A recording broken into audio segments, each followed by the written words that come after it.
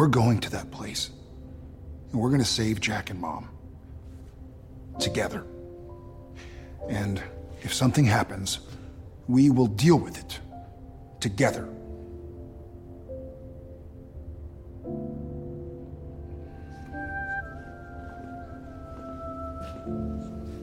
And if we die, we'll do that together too.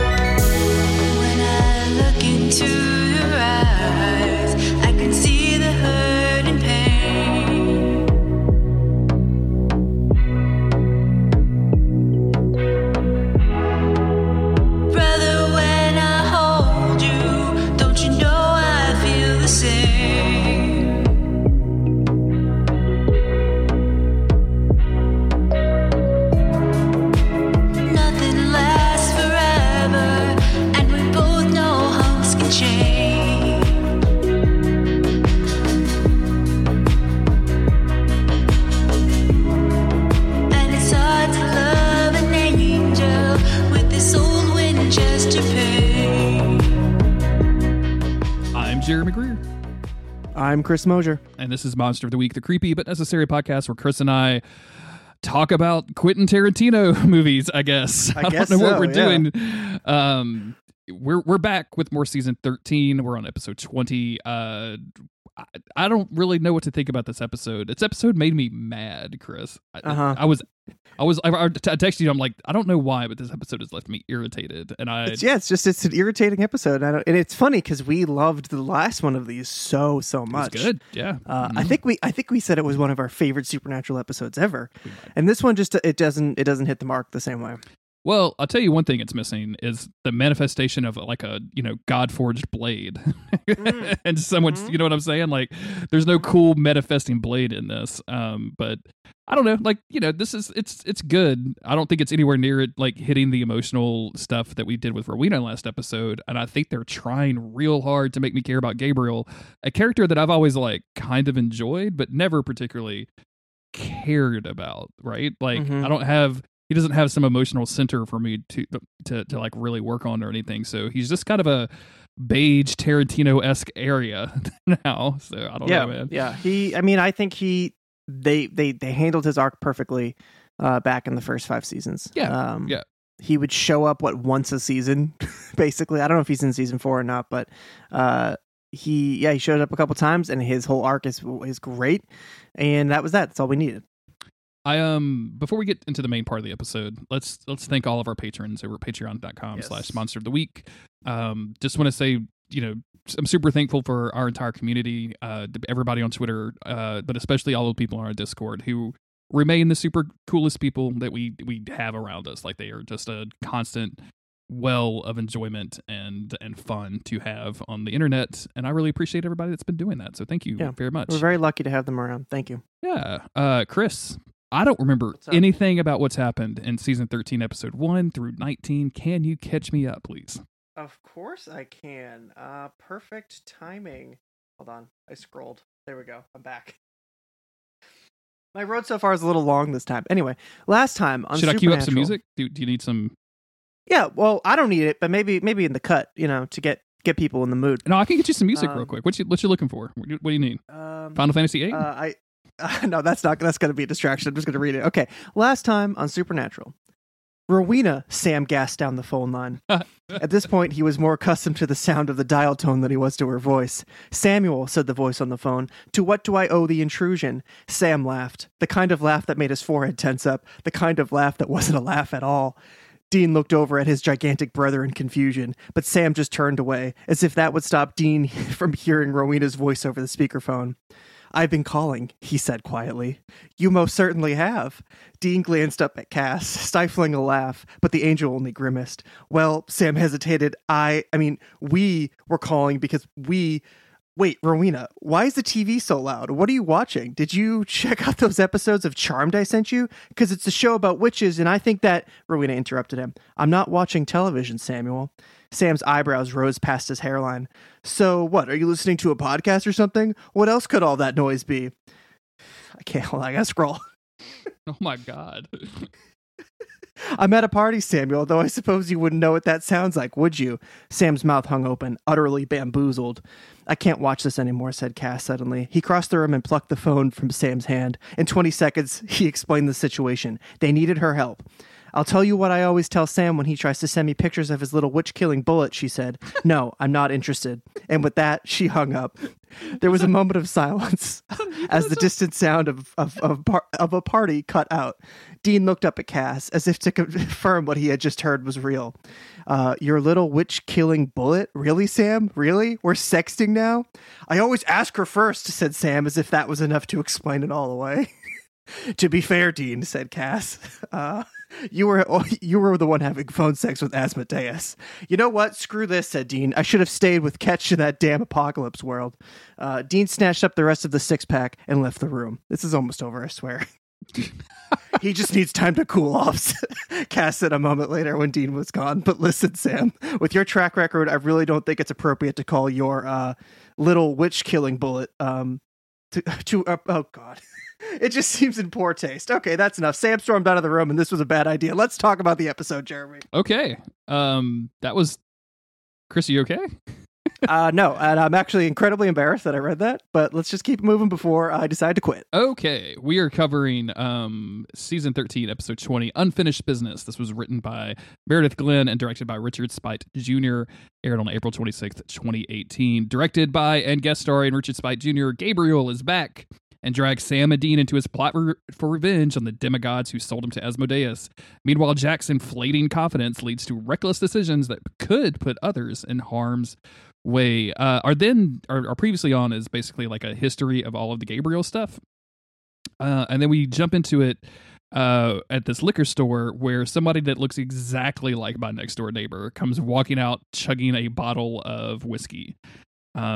He starts hearing this music, and Gabriel pops up from behind a trash can playing a kazoo. This is our first clue that this is going to be kind of a riff on Kill Bill, music included. Chris, I'm going to get this out of the way, and I don't know if I'm going to repeat it. I don't know what's in my notes because it's been a little bit, but I was really distracted by the music in this episode. I thought it was... I didn't think it worked at all. I thought it was cheesy. They didn't blend it in. It just feels like a prop. Yeah, almost. Like it's just this like thing that's there. It doesn't feel natural.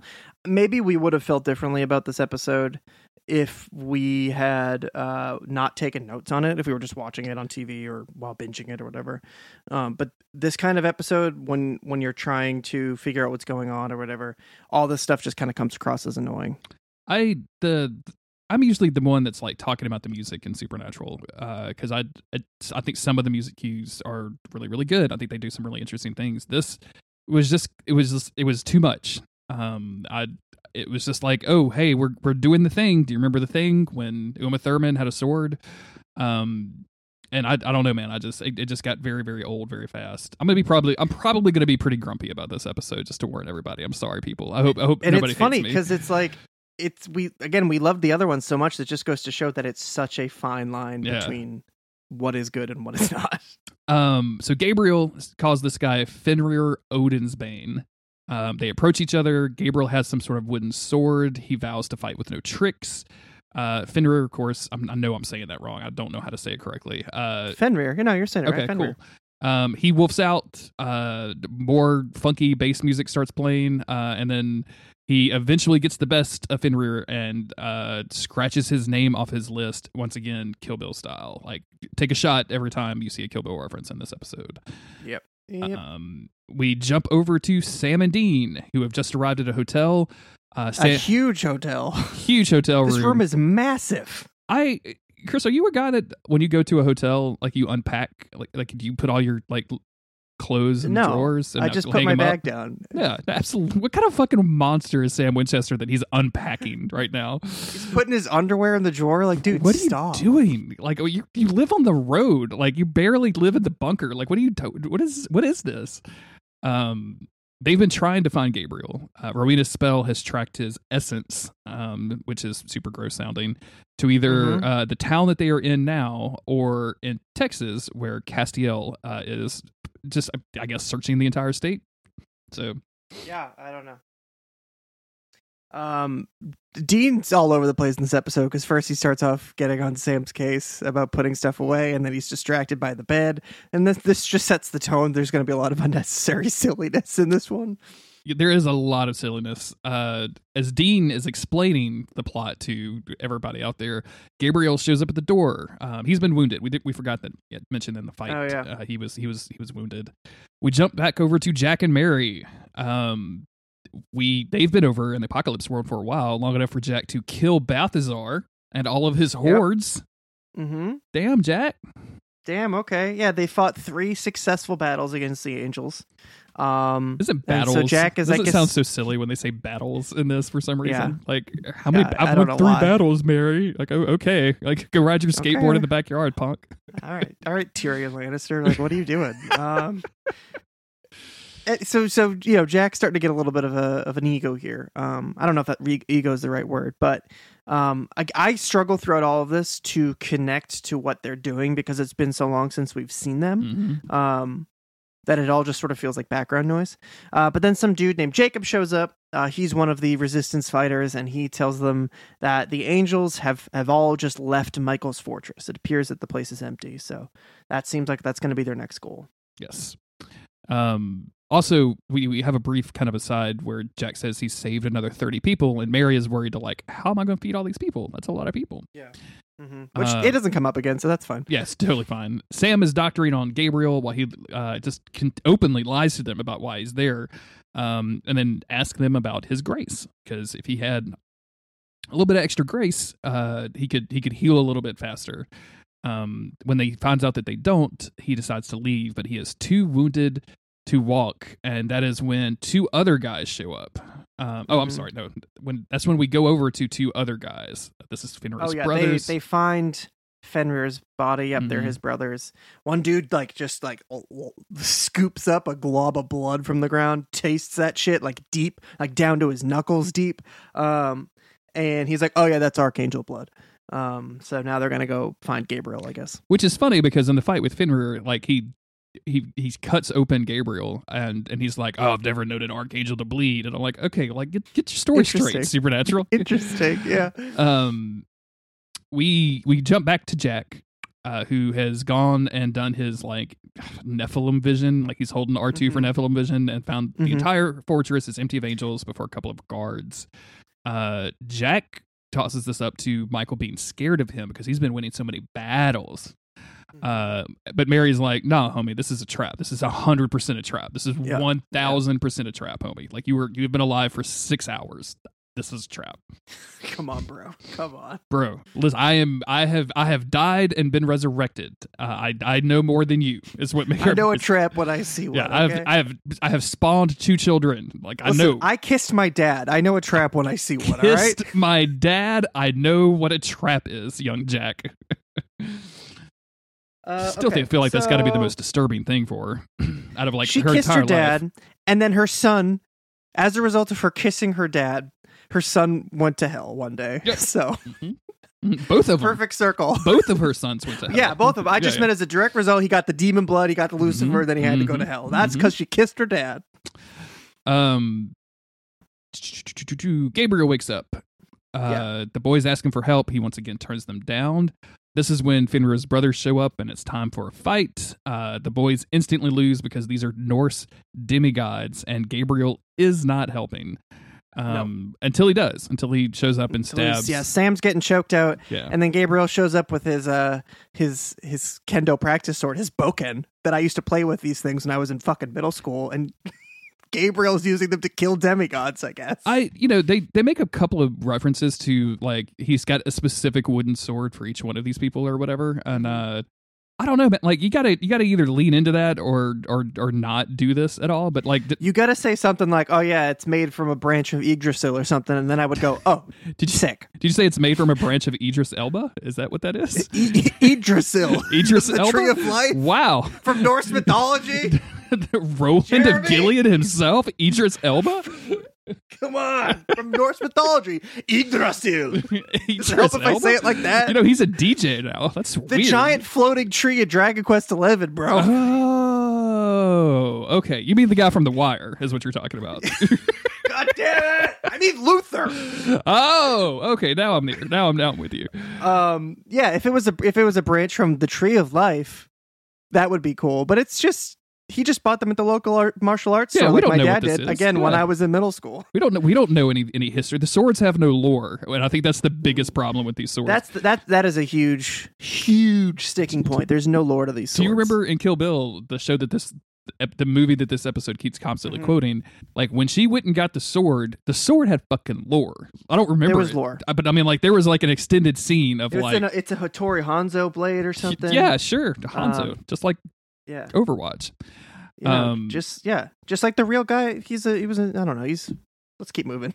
So Dean holds up. I've bogged down this episode enough. Dean holds up a pair of handcuffs and tells Gabriel, like, you're staying with us. Meanwhile, we go over to Michael's fortress, which is totally empty, except which is just a church. It's not just a church. A fortress. They keep calling it's it a the fortress. one building. It's just one building. There's a map on one of the tables that has, like, you know, representations of the armies, like he's doing a little strategy. And they pull up Kevin, fucking Tyrion Lannister over here. They pull up Kevin Tran from the dungeons.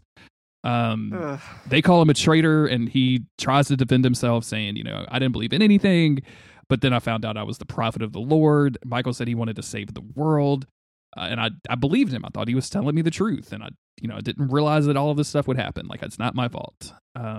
He tells the first of many characters in this episode that I don't develop an emotional attachment to. I'll be honest with you. I don't remember if he dies in this episode. He does die in this episode. Yeah. Okay. Yeah, he's dead. I think he explodes. Okay. Yeah.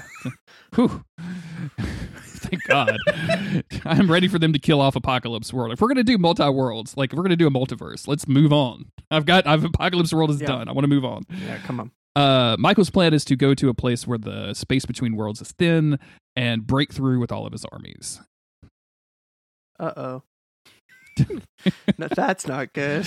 Meanwhile, Sam and Dean return from hiding the body of a demigod at a junkyard, which is honestly more interesting than anything that happened in this episode. So I'm kind of would love to see that. I could have watched a whole episode of Sam and Dean getting rid of a body. Because they would be arguing about it, of like which truck do we put it in, which car do we put it in, how is it not going to be found, should we squish it? They don't argue about it because they're so used to it. Oh, they just do it automatically, like they've got it all worked out. They don't. There's no communication. They just talk about something else. It's just grim work as usual. It's just grim work hiding this body of a demigod in a fucking junkyard for some dude to find. Some guy's doing an audit at the junkyard and he finds this fucking thing. Oh, dude, it's the worst day ever, man. Like, I'm just out here trying to find a headlight. I'm just out here trying to see if that guy reported that he dropped off the refrigerator here. We're trying to look into it. Dude, I found this fucking thing. What if Sam and Dean thought they were dropping off the body of a demigod at a junkyard, but instead dropped it off at a pick-apart place? So you just got 10-year-olds looking for headlights and like weird chairs, and like somebody stumbles on it and it's a scene. Like, they're going to be, it's embarrassing. That's embarrassing. There's your Stephen King novel right there. I'm going to write it. Hold on. I'll be right back. Okay. They ask Gabriel what he's doing, and it's time for a flashback. I think this is all incredibly stupid and silly. Mm-hmm. Don't like any of it. Yeah, I don't like any of it either. It's probably the worst part of the episode. Gabriel says that after he escaped Lucifer, he ended up hooking up with the Norse demigods. Like, he went into hiding with them. They're showing us the flashback, and then they're like, but what about the porn stars? Because they just can't fucking let it go. And then so he's got to reverse and then show it again, but now the room's filled with ladies and gentlemen. I will say that. There's one gentleman at least. I got to say, when I was copying the notes, when I was copying like the cast list for this episode into my note file before I started the episode, like the bottom of the cast list is literally just porn star number 1, 2, 3, 4, 5, and 6. And I saw that, and I almost told you we're just going to skip this episode. I don't care. I don't want to do it. It can't be good if it has 6 unnamed porn stars in it. It cannot be a good episode of Supernatural. So there are 2 good moments in this whole episode, and they both come from Dean's face. So, but right here is not one of them, because Dean's getting real fucking horny listening to this story, which is just not normal. If my bro was telling me a story like this, oh, we were in this room, it was crazy.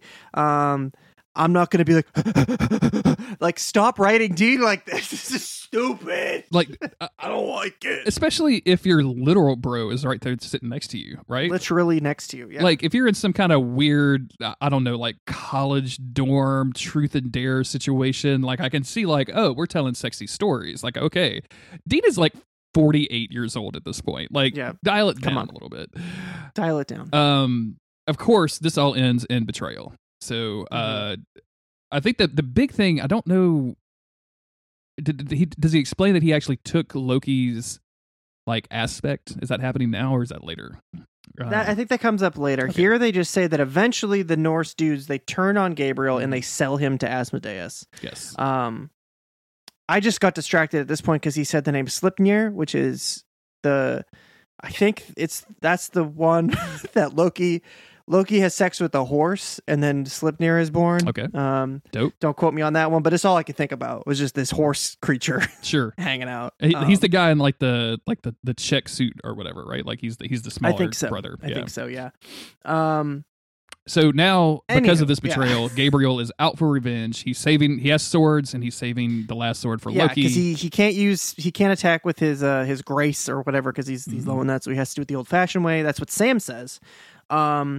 This part is where Gabriel tells Sam, "Don't let anyone tell you that you're just a pretty face." And this was my first favorite moment of the episode, is just the look on Dean's face.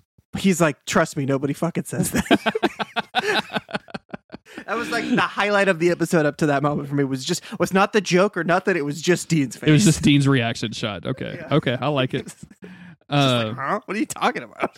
Dean is not impressed. Anytime somebody compliments Sam in front of him, he's like, sounds fake. Sounds fake.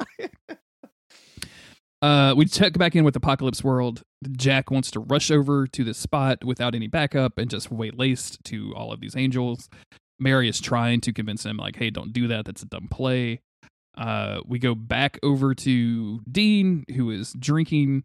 Now Dean has to point out, like, wait, aren't you also Loki? Yes. Because that episode in season 5 where Odin and what other gods from all these other pantheons show up in that one place.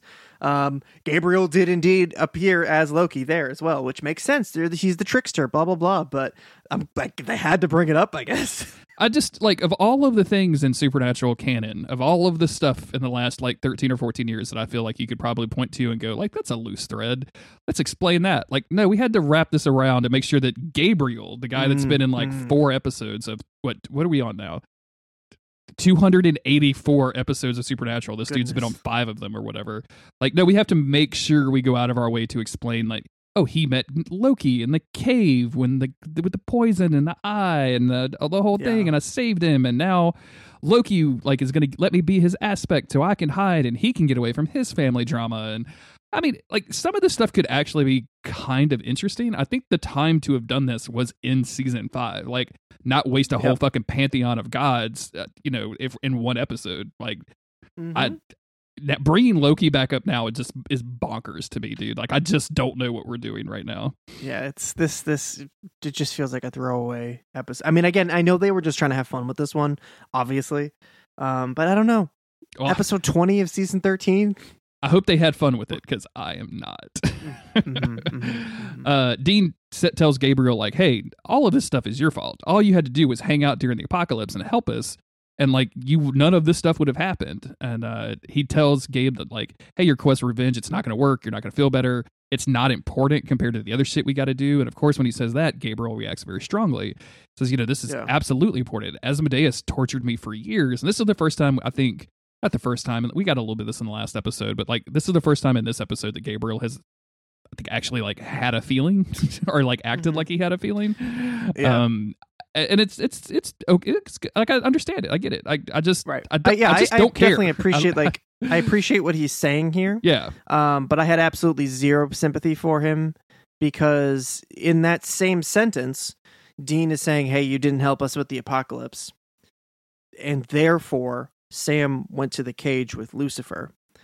And then you're screaming and crying to us, who you didn't help, about how you got tortured by Asmodeus. Not that one isn't bad.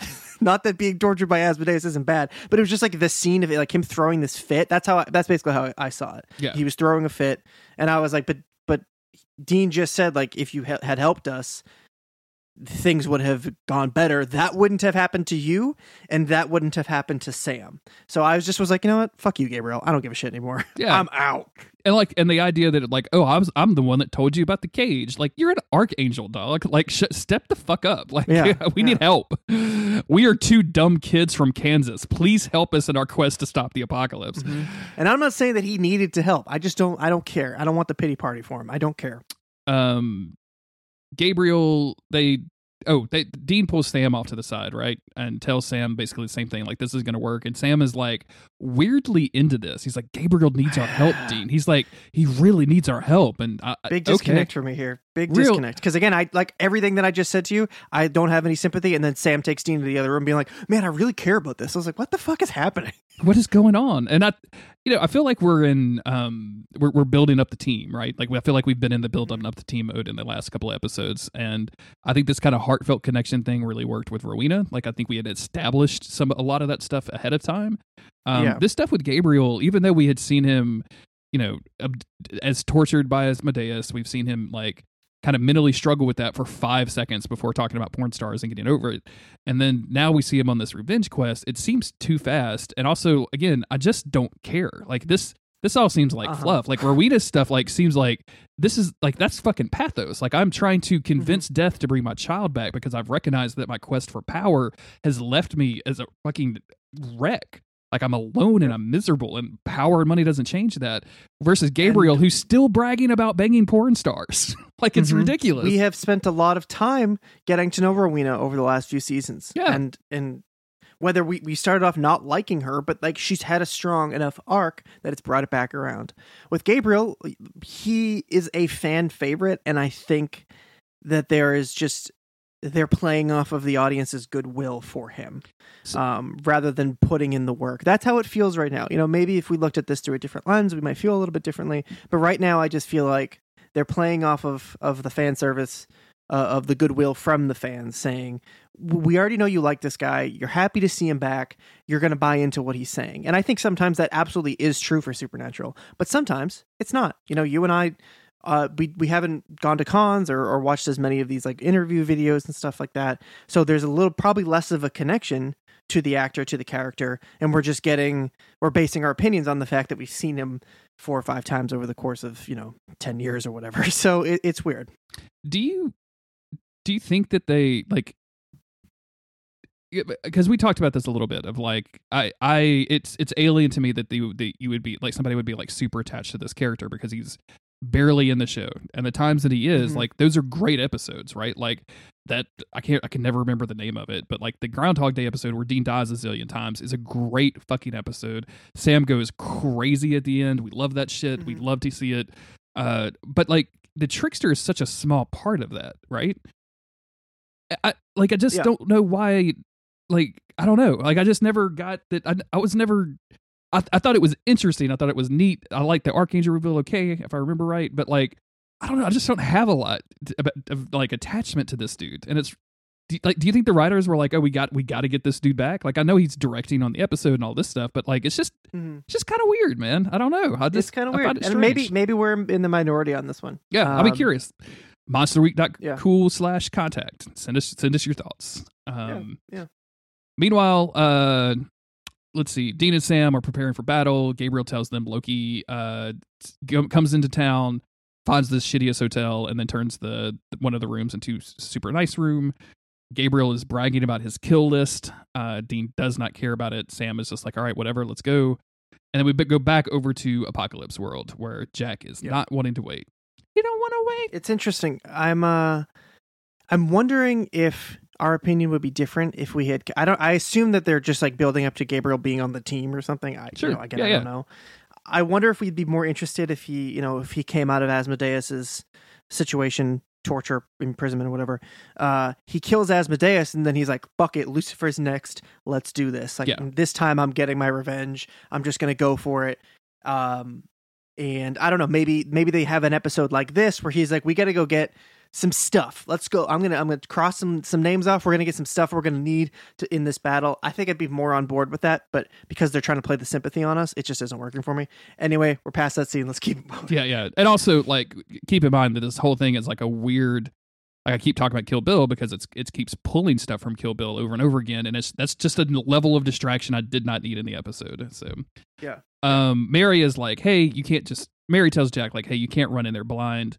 It's how you make mistakes." And then she has this really powerful line of, "I can't lose another boy," which I think is very powerful. They've obviously become very close in Apocalypse World.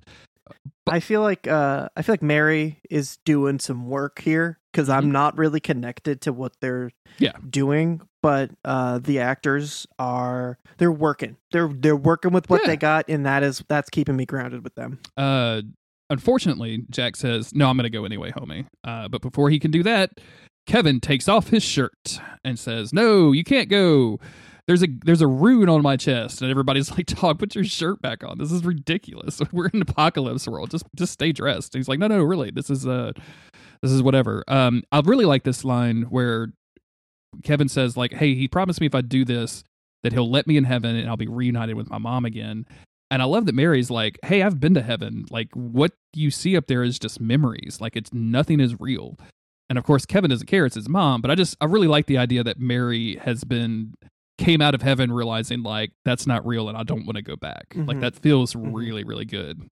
Having real relationships with the real people is now more important to her. Yeah. And that's a good amount of growth for Mary, who spent most of the last season like not trying to chill with her son. Sure, yeah.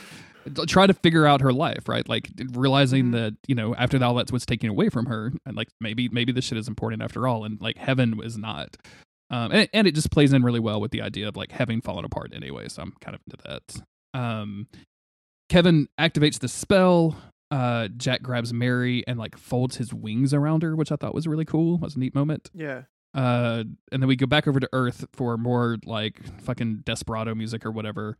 As we get, this is the moment where I started to think, hey, maybe this whole Kill Bill thing isn't working for me because it's Gabriel and not Sam and Dean. Sure. If it was one of them going on, or even Cass going on some like Kill Bill inspired quest, where's maybe Cass? We'd be more into it. Where is Cass? He's in Texas. I know he's in Texas. Apparently, nobody called him like, "Hey, we got Gabriel. You want to get over here? Like, get on a Greyhound. You'll be there quick." I'm like, I'm not worried about it.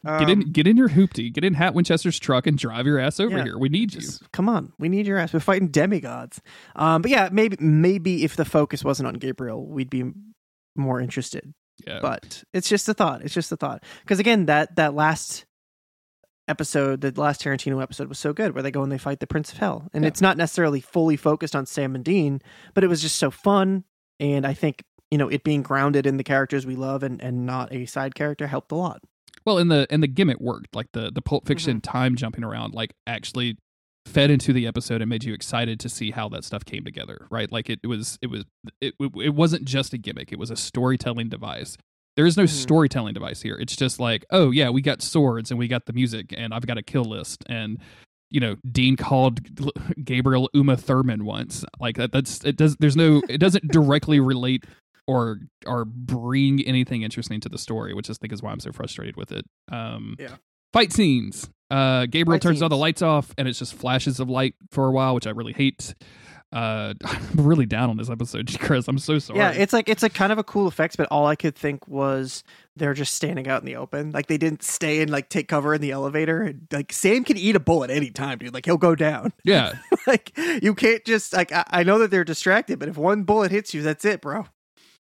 Interestingly, during this fight, Gabriel eventually kills the last brother, but Dean sneaks away in the middle of the fight to go fight Loki. And of course, Loki looks like Gabriel, which I don't know why I didn't see coming, but it was kind of a surprise to me.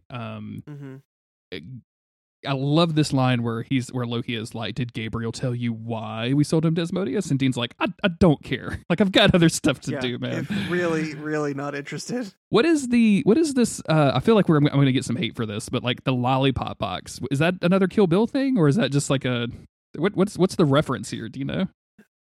There's got to be something. I just don't know. I know he's got a sweet tooth, right? Don't they figure that out in the season 2 trickster episode? I don't know. Maybe so. Yeah, but this is Loki. This isn't the trickster. I mean, he is a trickster, but it's a different one. Oh, you're absolutely right. I'd forgotten all about the candy thing. Yeah. So yeah, but this is a different guy. This is just Loki looking like Gabriel. Wild, or So Loki says that he holds Gabriel responsible for his father's death, and not necessarily Lucifer, who's the one that actually killed him, but because part of their agreement was that if Gabriel took on the persona of Loki, that he would not involve himself in his old family's business. And of course he did, and of course, that led to the death of a bunch of gods, including Loki's father. And there's a little bit of like, what would you do to get revenge for your father, to Dean, which I'm like, okay, yeah, we get it. I was there. I saw a lot of this. I'm good. Yeah. And then there's a fight. But it's not a real fight because Loki's doing trickster stuff. He's a ghost, but the ghost can hit. And then eventually there's more fighting and Gabriel kills Loki. Like, I don't have the patience to go through all this stuff. That's it.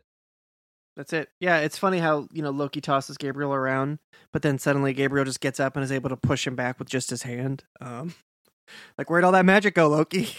He can't get that hand off you anymore? And I just, sometimes you really have to suspend your disbelief in some of these fight scenes sometimes, because it's just, it just doesn't make a lot of sense. Like, even, and I know we're talking about a show where people come back to life and there's angels and all that stuff. So when I say it doesn't make sense, it doesn't seem to follow the logic that the show has presented, which is always like a bugbear for me. It's always a thing that irritates me. Yeah. All right. So back to Jack. He's in the ruins of the church, looking around at all these charred corpses. He was able to save Mary, but clearly no one else. Cut back over to Sam and Dean. Thankfully, Sam is saving those swords. Really, I think they're. I think he's trying to figure out if they're made from a branch of the Tree of Life. So he's going to do some lore hunting on that.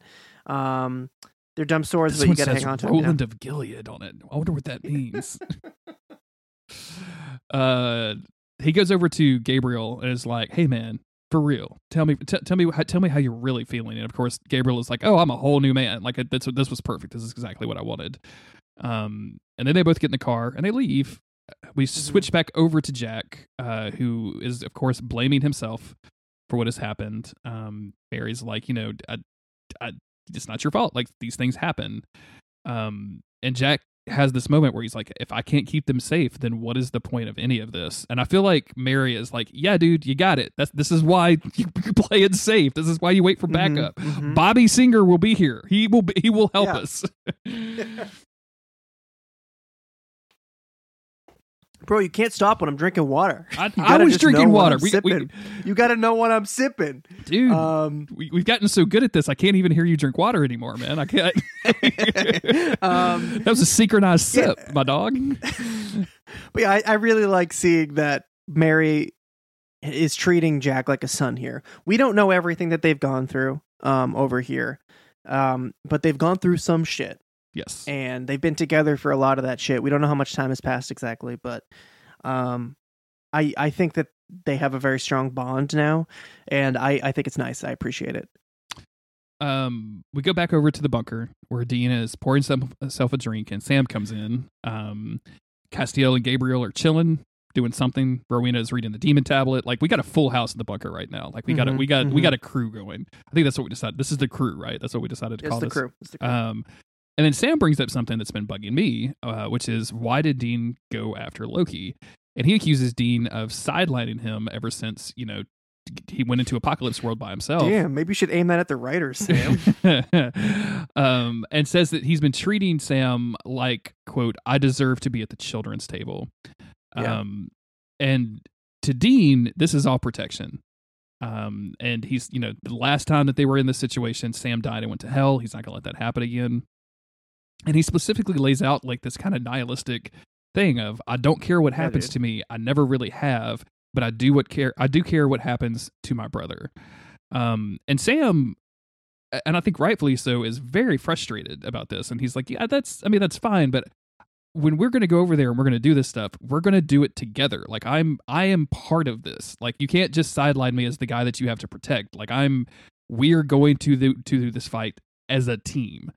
And I hope that they explore this more, because I find this interesting, because this isn't like straight up arguing or lying with one another. Like this kind of friction between the two of them, I think, is good. Like Sam wanting to, we saw it in the last season, it kind of came out of nowhere, but I dug it, with like Sam taking on a leadership role.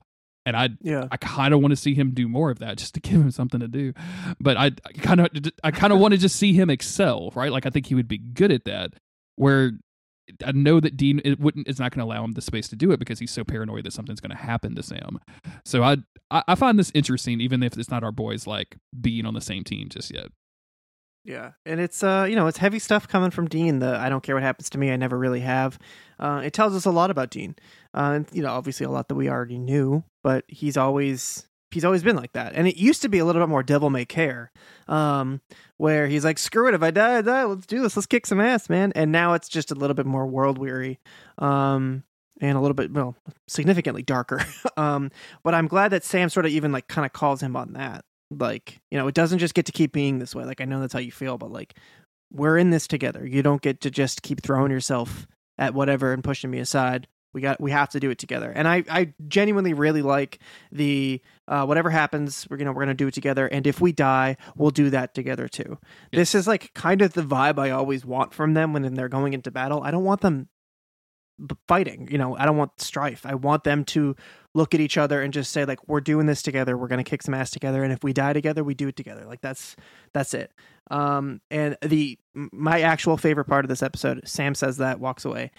Dean actually does smirk for a second. Like there is a smile that breaks onto his face, and then he, the seriousness of it all kind of comes down on him, and he looks incredibly sad. Jensen plays both of those emotions really, really well in this incredibly short space of time, and it's the kind of like brother moment that I feel like we haven't had in a long time. I'm reading this as that little smirk breaking in of like, he's proud of Sam, or he's just happy to hear him say that, to know that Sam's right there with him, the ride or die brother that he kind of has always wanted, and they've never really exactly been there. So he just has that moment where, even though the situation is really dark and serious, and Dean's clearly not in a good place, he's sitting there by himself sipping whiskey, he's not in a happy place, but that smile still breaks onto his face for 1 second, even though tears clearly like brim in his eyes a second later.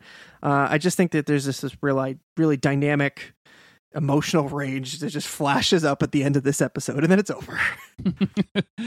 And it's I'm glad they ended with this. Like, I think this is a good note to end on, because I'm like way more interested in this dynamic and what's going to happen with this than I was with anything with Gabriel.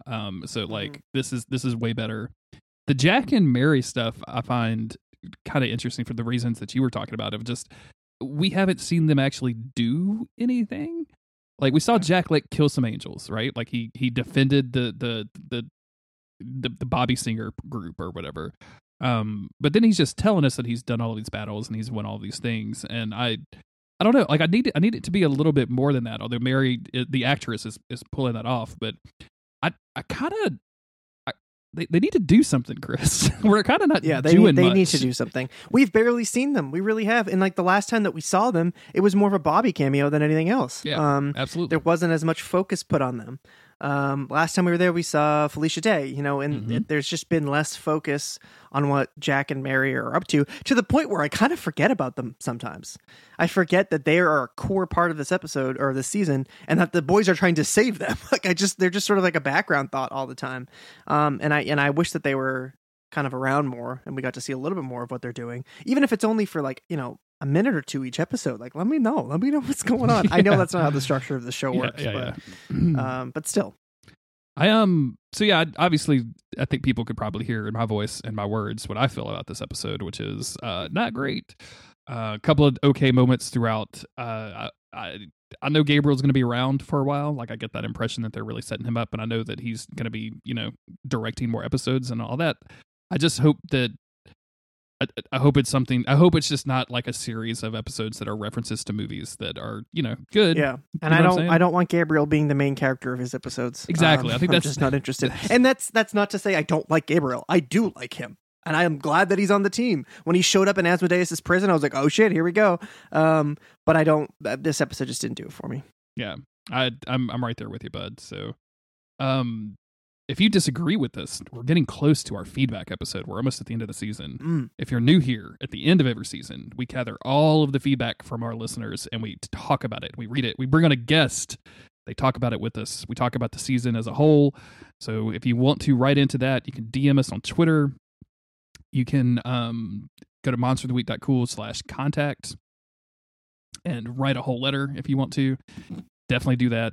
Go to patreon.com/monsteroftheweek if you want to support us. Leave ratings and reviews. Thank you to everybody that's done all of that stuff. We are so appreciative. It means a lot. Random people DMing us. Like I got a random DM today. I was like, I'm in season 3, and you just said that you're not catching up on the episode. Have you really not seen season 15? I'm like, no, dude, we have not seen season 15. So you have plenty of time. Don't worry about it. But yeah.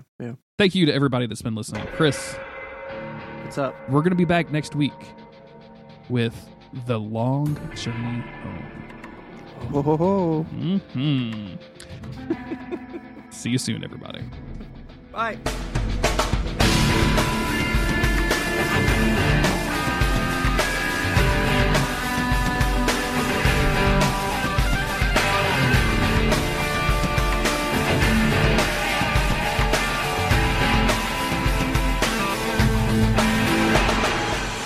Beep, beep.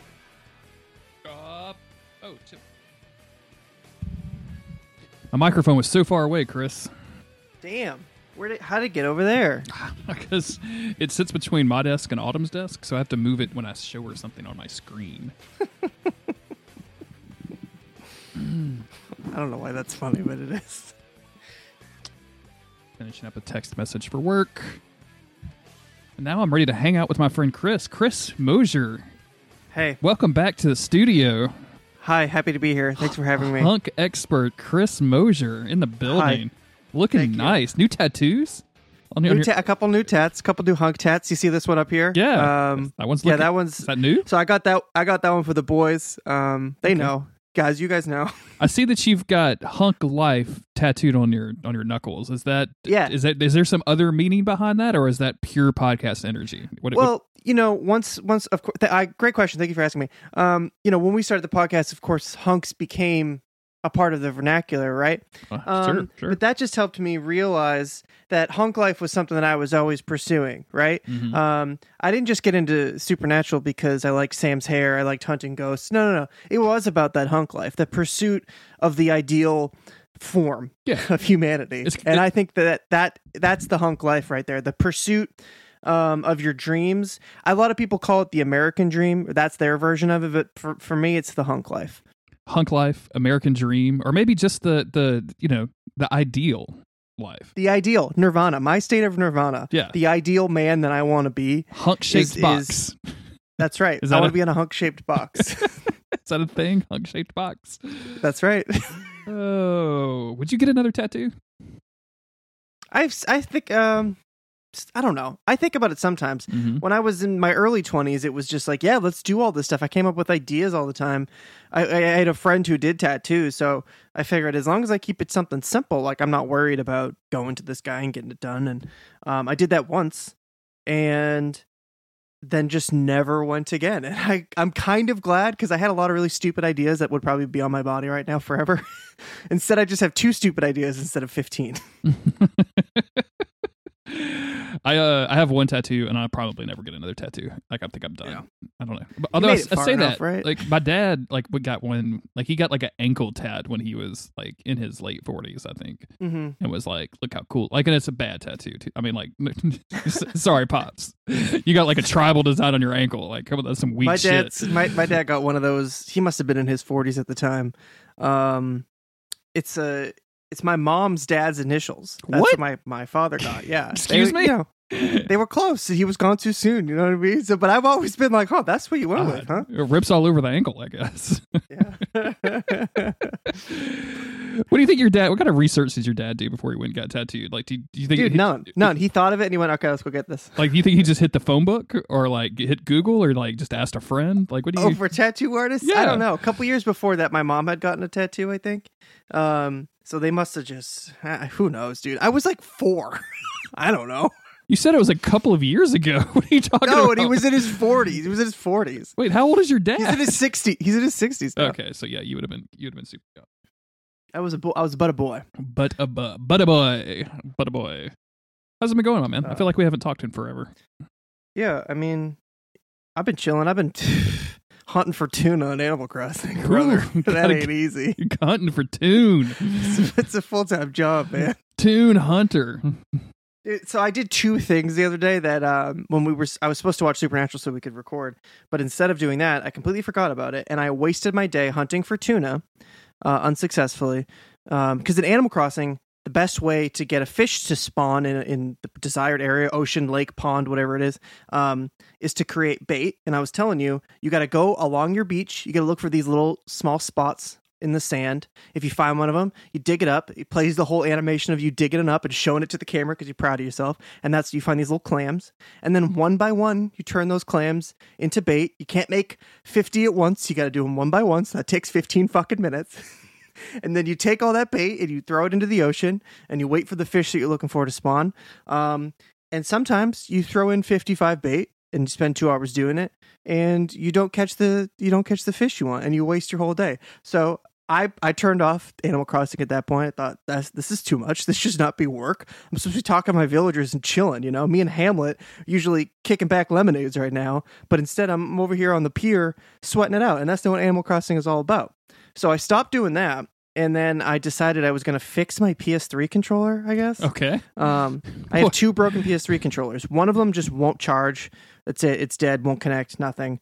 The other one will connect and charge, but it's got like phantom buttons going on. Like no matter what I do, it's always pressing buttons. It's very scary. It's very haunted. You got some juice in there. That's what that is. Yeah. You got a little bit of juice. So I got out my little tiny screwdriver set and I start taking out the screws in the back. I was like, I want to open it up. Maybe I can clean it.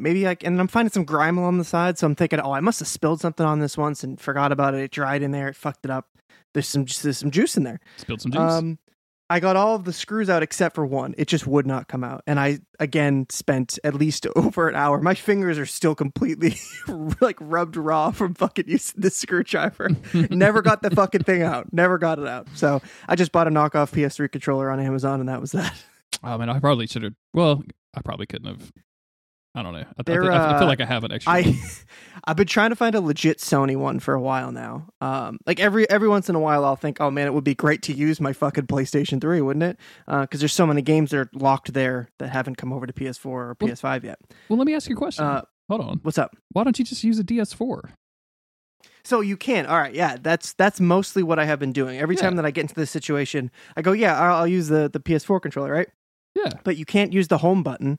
So once you're in a game, if you want to get back to the menu, you just got to like turn the PS3 off and restart it. No, you don't. You just pick up the PS3 controller, hit the home button. Well, I don't have a working PS3 controller. That's the problem. This just seems like a failure on your part. And then there are a few games where the L2 and R2 don't work. Oh, for real? I didn't know that. Okay. Well, yeah, and that's what I found out recently. That was like a huge pain in the ass. I almost bought a Japanese one. And I thought, oh, cool. Like, I read online, like, hey, if you can't find a US one, your best bet is to just buy a Japanese one. They're way easier to find. They're way cheaper. And so I looked online, found one for $22. Was like, hell yeah. I was ordering from Play Asia, which I've gotten stuff from them before. And the shipping was like 20-something bucks. And I was like, damn, this controller's $22. Let me throw some other stuff in the package to make the shipping kind of look more worth it. And thank God that I did, because I'm looking around. I can't find anything else that I want to buy. And then I think, you know what? Why don't I just buy a second one of these controllers? Now I'll have two. They'll be good to go. And as I'm going to add that second one, I realized that the price of it was not $22, but $220. What? And I was not paying attention, and I absolutely would have fucking paid that. I was not paying attention. That would have been thank God. instant refund. No problem. Yep. No question. Yep. Instant refund. So thankfully I didn't do that. But yeah, I got a knock off one, and it's been working fine. You asked me how I was doing, and unfortunately, I'm still talking. You've been going for a while, which tells me that you're in kind of a mood. You're just in kind of a zone right now. I had an extra cup of coffee today. Yeah. So. Oh, dude, my evening yesterday. So it was about like 2 or 3 o'clock, and I was feeling a little sluggish, and I'm like, dude, Autumn's got some of that cold brew coffee. I've got a milk frother that will actually like cold froth milk. That thing that I didn't even think. I never even considered buying a milk frother. That thing looks awesome. Dude, it's great. I love it so much. I've never had like cold milk froth like that before. Like it's always been hot. So it makes the perfect summer drink until you drink it at 2 o'clock. And then, I'm old, so I'm going to bed at like 9 o'clock or whatever, ready to get up early the next day. I had some shit I had to do. Chris, I did not go to sleep until 4 o'clock this morning. Holy shit. And I slept for 2 hours. And so I am on 2 hours. What are you doing? Dude, it was just caffeine. I had kind of forgotten about it. So like, I was just up and like, I'm reading The Stand right now. So I had plenty of book to read. So I'm just laying in the bed, like reading, going Were like, you at least interested in The Stand? Oh yeah. It's been years since I've read The Stand. So if you've got something to keep you up, then staying up all night, it sucks and it's irresponsible in a way, but at least it's not like existential dread, right? Yeah. No existential dread. It was just me reading and then occasionally getting bored and like peeping on the Discord. But then Autumn like starts moving around about 4 o'clock in the morning, and she's like, well, I'm going to go ahead and get up and go to the gym. Like, are you going to get some more Z's? I said, more Z's? I've had no Z's. These will be fresh Z's. Try some. Yeah, some Z's if I'm lucky. And she's like, what are you talking about? And I was like, I don't know what's happening to me. And she's like, did you have any coffee yesterday? And I was like, I can't be drinking that fucking... I mean, that's coffee concentrate is what that cold brew is. You take a whole thing of coffee, soak it in some water, and it makes like a jug. And it's just, it's powerful, Chris. It's powerful, dude. It'll keep you up. That's for sure. I had some issues in February with falling asleep, and it was a pain in the ass because I'd be tossing and turning. Like, you know me, if I got like one less hour of sleep, like you got to put me in the hospital. Like something's up. We got to get a mental check on me because I don't do well. And so the long story short, Jess got me a shitload of chocolate, and my fucking stupid ass is sitting there up at 9:30, 10 o'clock at night, popping all chocolates in my mouth, no sweat. And then suddenly I'm like, oh, I can't sleep. I don't know why.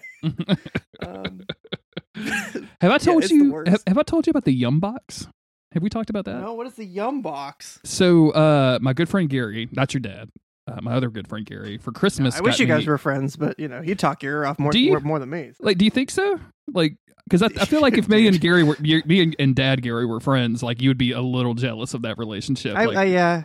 Like if my dad and you started talking, like I would be like, "What the fuck?" Like you don't even call me Dad. Like what the fuck? It's are we like doing when Jess and I would go out to dinner, and I'd be all smiling at my phone, and she'd be like, "Oh, I bet Jeremy's texting you." I'm getting all jealous. That's how I would be if I saw my dad text you. Remember when we would go out to places? That was the good old days. So anyway, sorry. I don't even remember what I was talking about. What were we talking about? The Yum Box. So my friend Gary got me a subscription to the Yum Box, and it's exactly what it sounds like. It's a monthly delivery service where they send you a box of Yums, but it's a box of candy from. It's usually themed by country. So I think last month was Italian candies and chips, and so it's not just candy; it was like snacks, right? Snacks. And there's a bunch of candy, but there's also like chip. Like there's some wasabi shit in there. There's all kinds of crazy stuff. But dude, I'm not one. I don't snack during the day very often, right? Like I just don't, I'm just not that dude. Like I don't go to the convenience store and buy a bunch of whatevers. But having just like a monthly Yum Box of like, oh, hey, here's a thing. And it lasts for maybe a day and a half or 2 days. And then that's it. Is so fucking cool. I usually never do these monthly things, but we ended up buying one not only for us, but also for Autumn's dad. So you got to get the Yum Box. You get to eat the leftovers? There's no leftovers when it comes to Autumn's dad. Like that dude is a vacuum when it comes to snacks. He knows what's up. He knows what's up. No disrespect. Some disrespect, Mark, if you're Um, listening. Some disrespect. A little bit. Some No, disrespect. Yeah, so Did you finish Persona 5? The listeners need to know. Are you? no, of course I didn't fucking finish Persona 5. I was playing it right before we started. I think I'm in the last dungeon. There's simply no way to know at this point. I started a new roguelite. So, What'd you start? Leap of Faith. What's that? It is a 3D kind of top-down perspective where you're like some cyberpunk wizard guy fighting a bunch of like other cyberpunk wizard-looking dudes. There's a plot. I'm ignoring it. But the level layout stuff is really cool. Where they shuffle out a thing of tarot cards, and you start at the top, and you're kind of each one. You know, it's a tower. So you're trying to get to you're trying to find the boss in this tower, which is hidden. But you're also trying to find like upgrades and bonuses and all this other stuff. And it has some really, really neat meta stuff about it. And I played the hell out of it and I cleared it. I think it took me like 15 attempts, which is not too bad in these kind of games. I'm just playing on normal. Like I'm not playing on hard or anything. And I unlocked one extra character, but I just wanted to stick with the first guide because I was like feeling that. So I did all that. So I'm going to start the second guide, but I've heard that all of the like abilities and moves and skill trees, everything changes on every run, and it changes dramatically from character to character. So, Interesting. Yeah, I'm gonna finally try Hades. I guess I bought that. I thought you had already purchased Hades because we had this conversation at some point. Yeah, no, I thought I was interested in it because I found out there was an easy mode, so I was like, oh hell yeah, I'm gonna fucking play that now because the art style looks great and all that. Yeah, I guess I pre-ordered the physical version of it, even though I thought I was done buying physical media like Apparently that. not. But and then I had it shipped with other stuff. Like I bought like coffee and stuff online, so I just didn't know that was in the order. I just looked at it, I was like, whatever. Which goes to show how responsible I am with how much shit that I buy. So I opened up this package. I was like, oh, I guess I got Hades. All right. Oh, but so I went on it was on Twitter. I went on a long rant about Oblivion the other day. Yeah, because it was like the 20-something, whatever. It was the 15th anniversary, and that like hit me as I was writing about it. I was like, oh man, I was obsessed with this game. That was what I had planned on like being my tweet, just to think like, oh crazy, it was 15 years ago. And then I just started thinking about when I played Oblivion, the Elder Scrolls. So people who are listening, they might know Skyrim, but not Oblivion. It's the one before it. Wow. So listen to you. That was my freshman year of high school, right? And it was just this like bittersweet moment in my life where like I'm starting to get that teen angst a little bit. I feel like I was a late bloomer in that regard because I just was a nerd who played video games and didn't talk to people. But just like I spent all of my time obsessing over Oblivion to the point where it actually made me friends because like anybody at school who like got even a little bit into Oblivion, they're like, oh, go talk to Chris because like he's fucking obsessed with this game. So I like made friends with all these people and it was great. And just thinking back to like how much that consumes my life and how every day. So it came out in March, I guess, considering the 15th anniversary just happened. I was 15, and then that summer was like again before girlfriends or anything like that. So it was just like every day, wake up, play Oblivion, then get on my bike, ride around town with the bros, eat some pizza, go home, play more Oblivion, and then that night everyone just goes back out, hangs out, talks about Oblivion again. It's and like you're living in a Stephen King novel, but nothing bad is happening to the group of nothing kids. Bad happened, dude. It was just Oblivion, and then like it was like kind of like the Shadow of the Colossus thing, or the Ocarina of Time thing, where you just there's all these rumors and like, oh, I heard that if you do this, you can do that. It was just like bullshit that we would like read on a forum somewhere and then just tell to our friends as if it was fact. So then we'd all become obsessed with these fake, quests or whatever.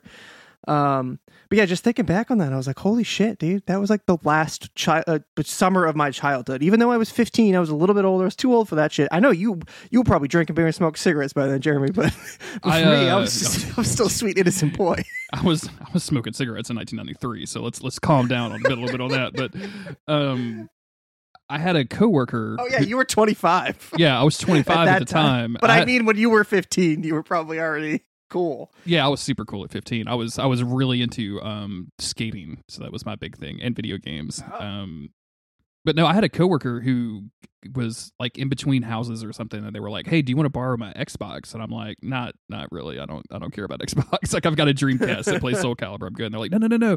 You got to check out this game, Oblivion." And I'm like, And he's like, "No, do it, dude. Do it." And so like I hooked it up, And like the Xbox at the time was this huge monstrous machine, right? Oh, like yeah. it was big, and I like turned on Morrowind, and I had some like boys over, and we were doing some drugs, and I'm like, Yep. just drinking and smoking and having a good time, and dude, it was not the time and place. Like nobody was there for Morrowind and whatever weirdness, and I think I turned it off and just completely forgot about it until my friend was like, "Hey, yo, can I get my Xbox back?" And I'm like, "Oh yeah, cool."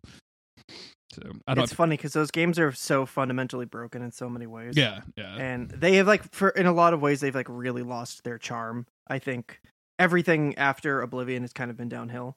But it was a magical time. It was a magical time. It was nice to reminisce. Yeah, of course, dude. It's fun going back, man. It's fun. It has been kind of fun playing it now because there's so many things ingrained in my memory from that game because of the insane amount of time I spent playing it. But then to go back and find little things and be like, man, I don't remember this at all. This is crazy. Is this new? Or did I just forget? It's crazy what 15 years will do to you. Because you can, like on the new versions, like they're all updated. So like they run super, super good. And then you can do like mods and stuff, right? Like even on Xbox, you can do that stuff. Yeah, I have done the whole gambit of mods on PC. And that like also fundamentally changes the game. In some of those mods like fix the game and make it significantly better. Because it has this weird like level scaling thing where you level up, the enemies level up with you. Yeah. And if you level up wrong, you can like end up being incredibly weak, or you'll end up incredibly strong. It's very weird. So just like real life, is what I'm hearing. Yeah.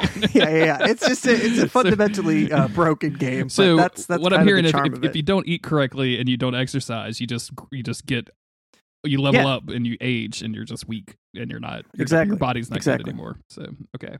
All right, let's talk about Supernatural. Okay. Or I'll be here all day.